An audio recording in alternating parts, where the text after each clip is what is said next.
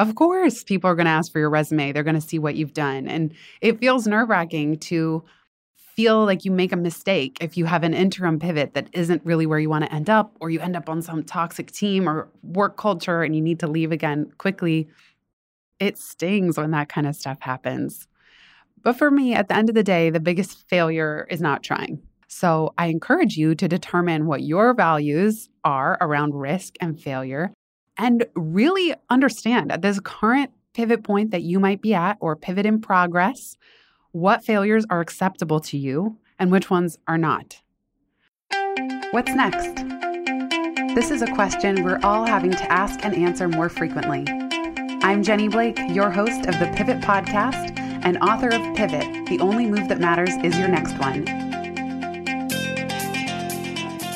For show notes from this episode, visit pivotmethod.com/podcast. If change is the only constant, then let's get better at it.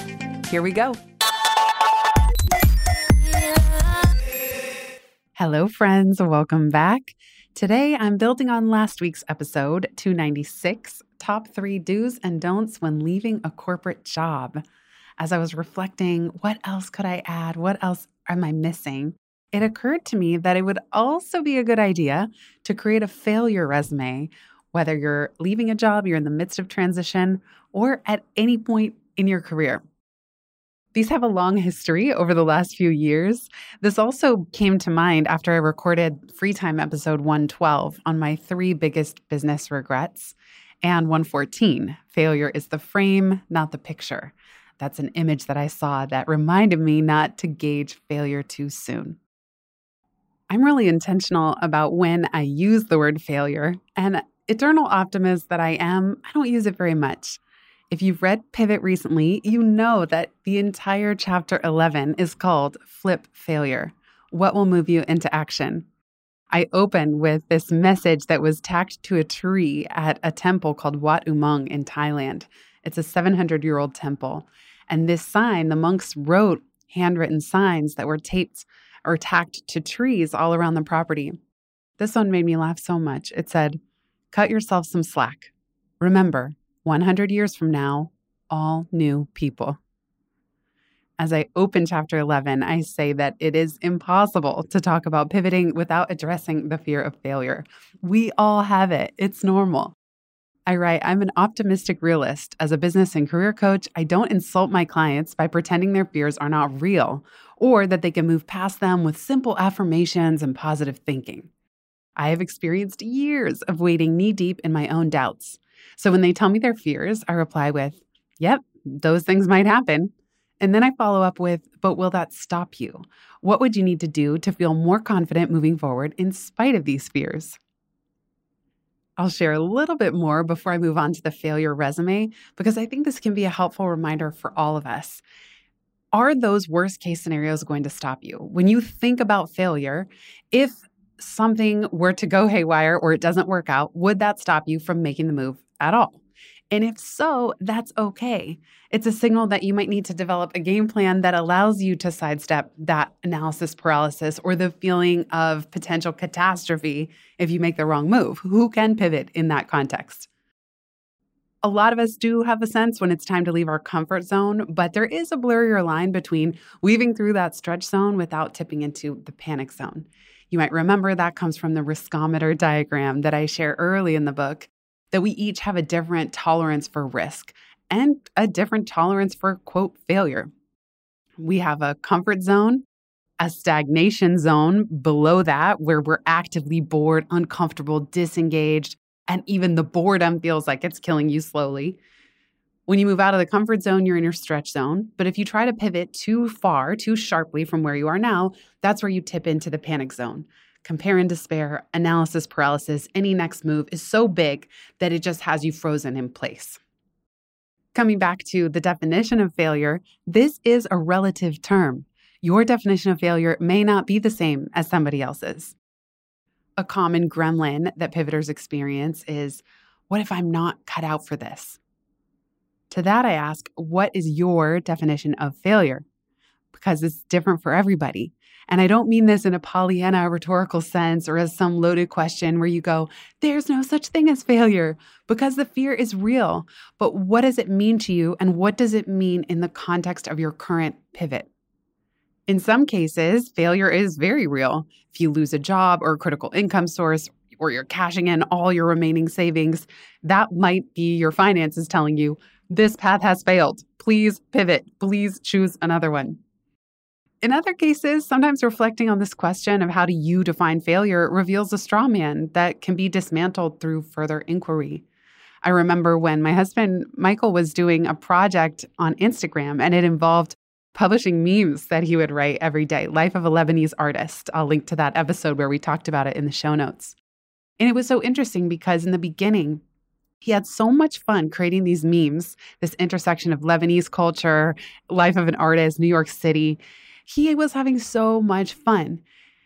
And he was imagining creating them for a friend that lived in Lebanon. But then as he started to learn more about Instagram's metrics and what's the correct time of day to post and how many times a day should you post, and then he would analyze which ones were getting a lot of likes right away, which ones weren't, it slowly started to drain the fun out of the process. And now instead of gauging success of any given post or meme based on did it make him laugh, did it make his friends laugh, was he proud of it, he started gauging posts as a failure if they didn't get enough likes or get enough likes quickly enough. And honestly, a lot of that vibe killed the momentum of the whole project. So really think about, how do you define failure? Does your definition of failure focus only on quantitative or financial consequences, or does it include qualitative measures too? I often say that even if no one was listening to this podcast, though thank you that you are here right now with me, even if no one was listening, there are still so many benefits that I couldn't even call that a failure. Let's say the listenership, let's say you all ran away. I did something that just sent you running for the hills, and all of a sudden my listenership dropped down to 0 people. Probably most people would look at the project and say, all right, JB, that failed. Your listeners ran for the hills, or nobody likes it, nobody's sharing it, even if it were getting 1-star reviews, you could look at that and say it failed. However, if I would look back on 7+ years and 300 episodes, I could see how much I learned. I could see how many friendships I created. I could see the ways that I challenged myself, the ways that I grew, the ways that it helped me launch a second show, Free Time, and actually redefine and reframe that, quote, failure into all the many successes and riches of abundance of learning and experience that it really did deliver, and that it still continues to. So again, thank you for being here. So when I think about failure, beyond not being able to pay my bills or getting to 0 financially, that's obviously a sign that I'm overdue to pivot something in my business. Some of my qualitative failure categories include not giving something my best effort or overcommitting to the point where I deliver sloppy work. I talk in Free Time about some of my mortifying business moments of things falling through the cracks for clients, big stakes, big money, and dropping the ball. Those are just horrible, and they always lead me to invent new systems to prevent that kind of failure in the future.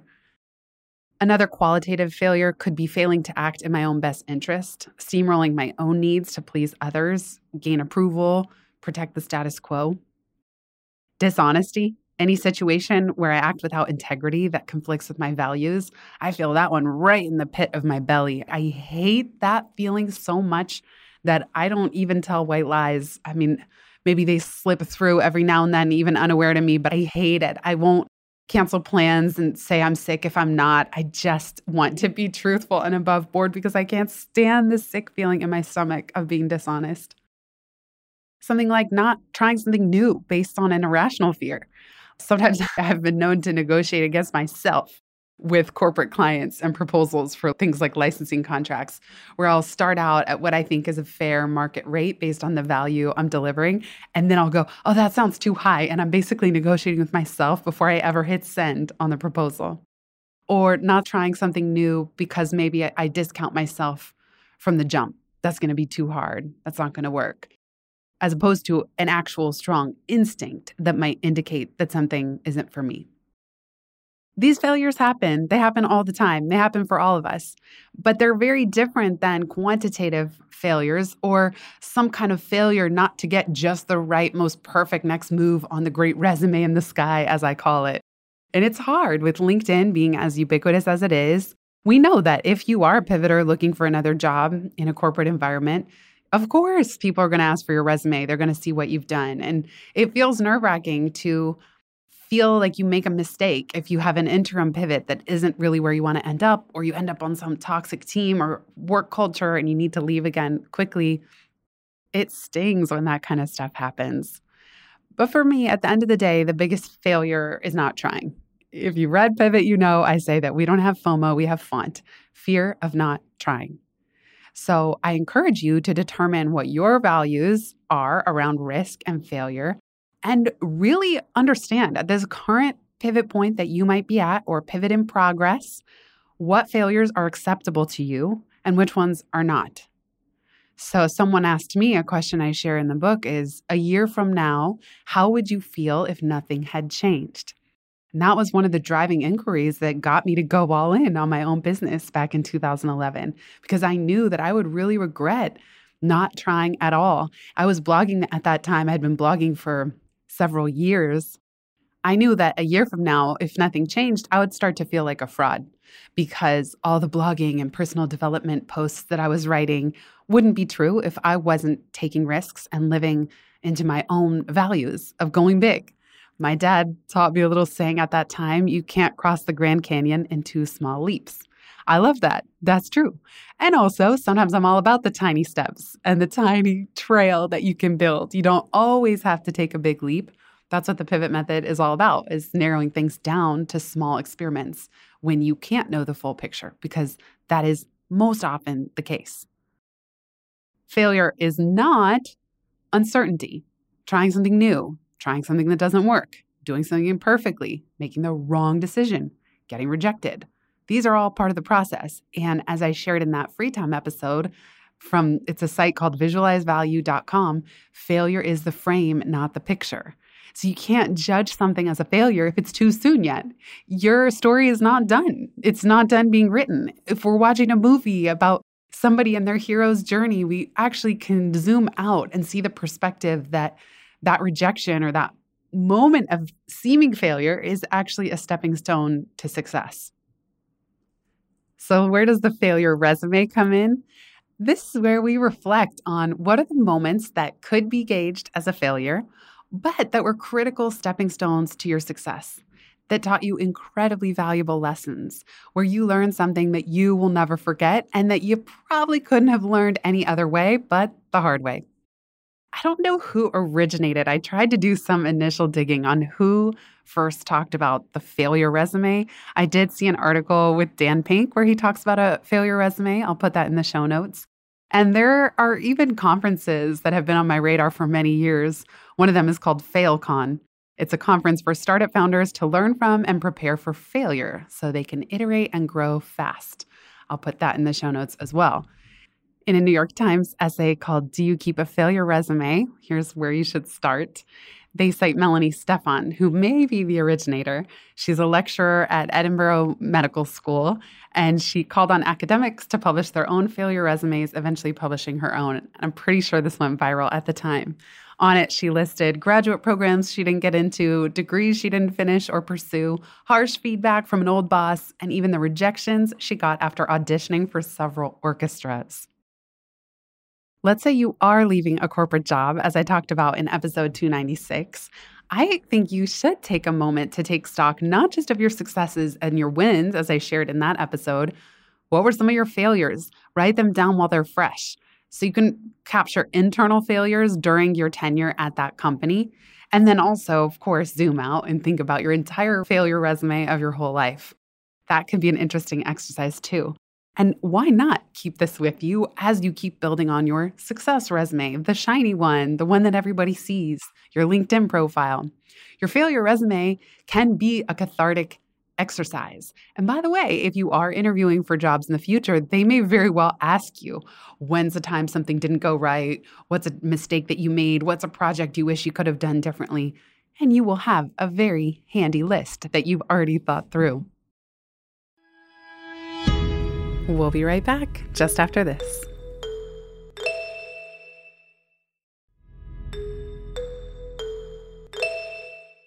To kick things off, maybe this will inspire you, I'll share a couple of items on my failure resume.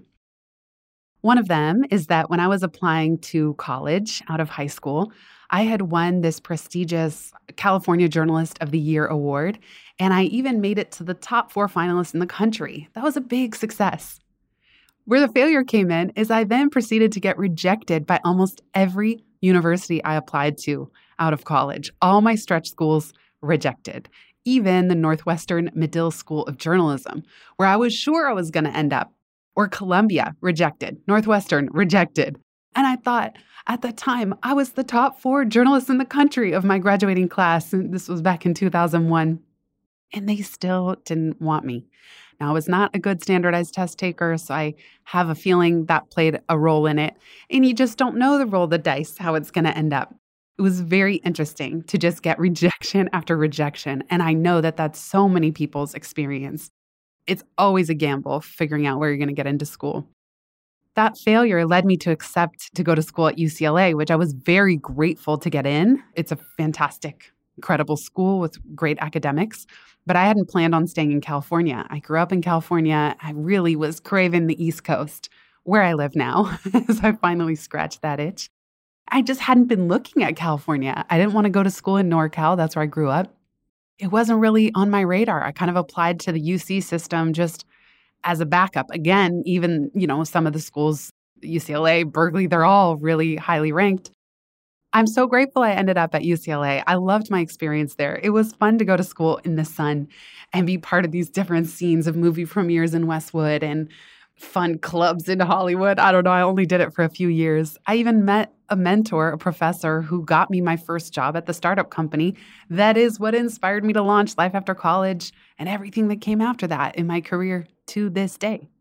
So if it weren't for that failure to get in everywhere I had applied, everywhere I wanted to go, who knows how my life would have turned out? And I might have been more tied to journalism, because if I got into a journalism program, maybe I would have felt worse or given myself fewer options about what to pursue, because I ended up doing communications and political science when I was an undergrad.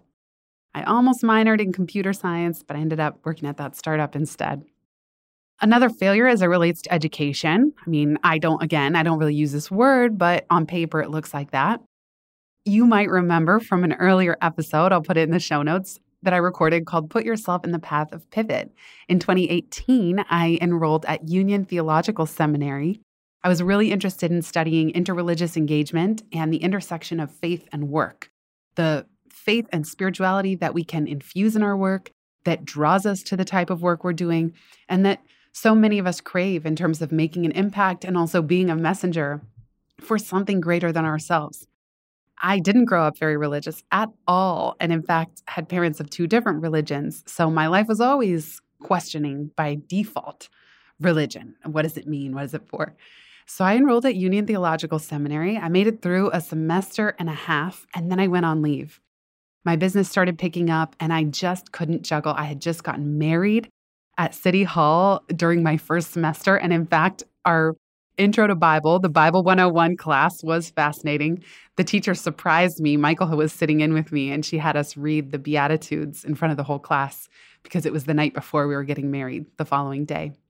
So there were some really special moments like that. But we had bought a house, we got married, we were moving. I was juggling my business full-time while attending school full-time. I did a semester and a half, and then as my business started picking up in that middle of the second semester, I just couldn't do it anymore. I was going to have to travel for speaking gigs, momentum that I had been trying to build for 10 years. And if I were to travel and take those gigs, really lucrative ones that I needed to just stay afloat and pay for the household, I would have had to miss so many classes. They would have given me a drop anyway. So I went on leave.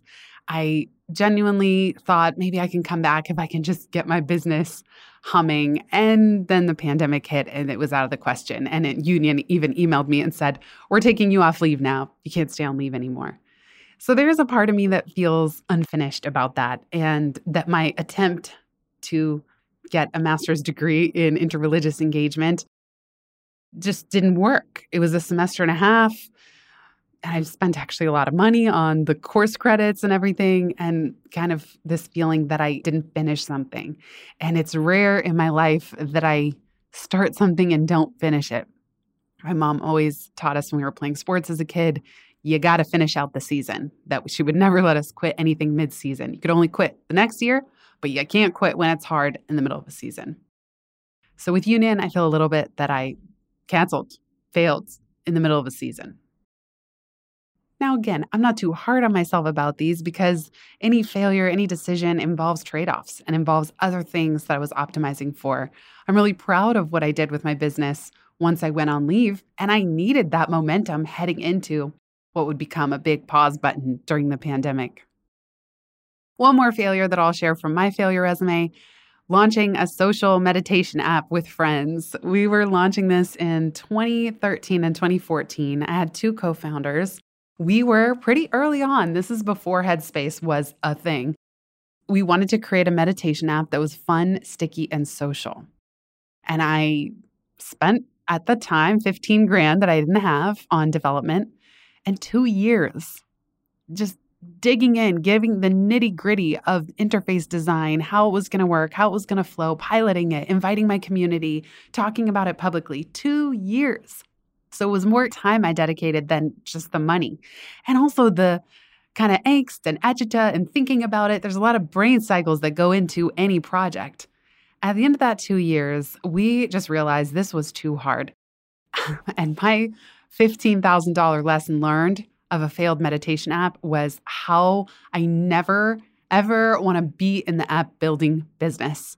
In a way, this lesson saved me from many more headaches in the future because building an app is so challenging. You have to design the UI, but then there's all these bugs. And as soon as you fix all those bugs, large and small, in the software, the Android and Apple operating systems upgrade. And now you need to pay the developers again to fix all the new bugs because of the systems upgrade. Oh, and now the design is out of date. Oh, and there's all these customer service questions to take care of. And it's just so intricate on this one-to-many thing that is not in my zone of genius at all from the design or the development side. I was kind of bringing community and communications to it.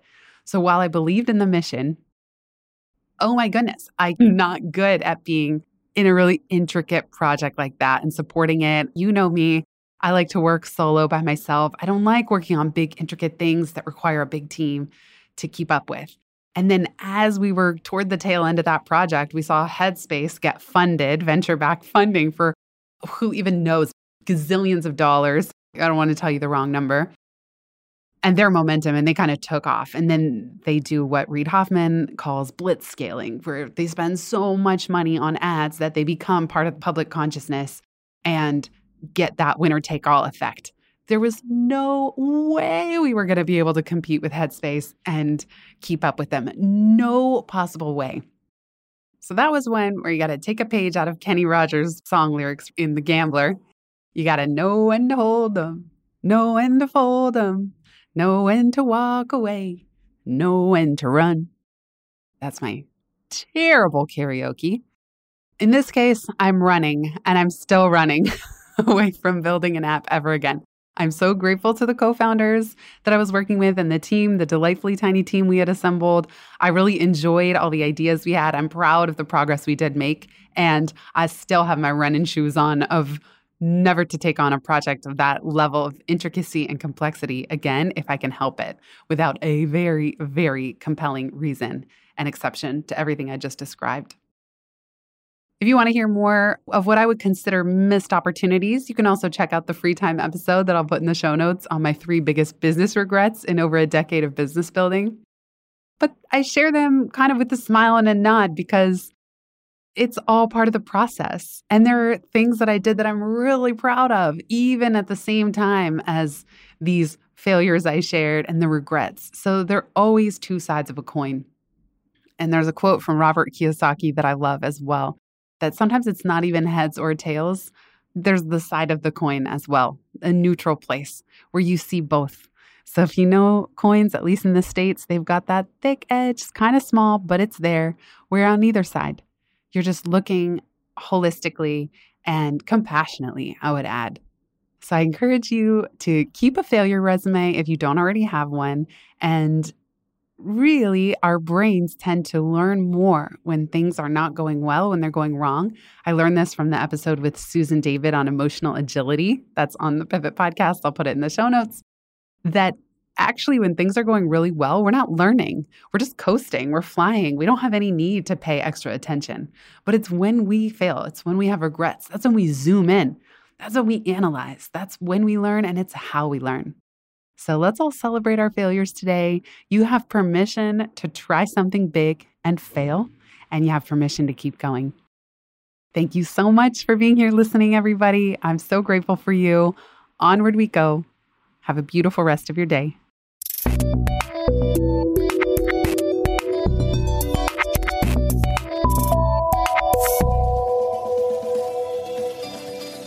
Thanks so much for listening to this episode of the Pivot Podcast. Make sure you don't miss an episode or my insider tips and templates by signing up for Pivot List, a curated twice monthly newsletter where I share the inside scoop on what I'm reading, watching, listening to, and the latest tools I'm geeking out on. Sign up at pivotmethod.com/pivotlist. Get show notes from this episode at pivotmethod.com/podcast and connect with me on Twitter at Jenny_Blake.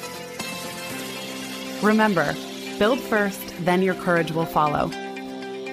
Hasn't it always?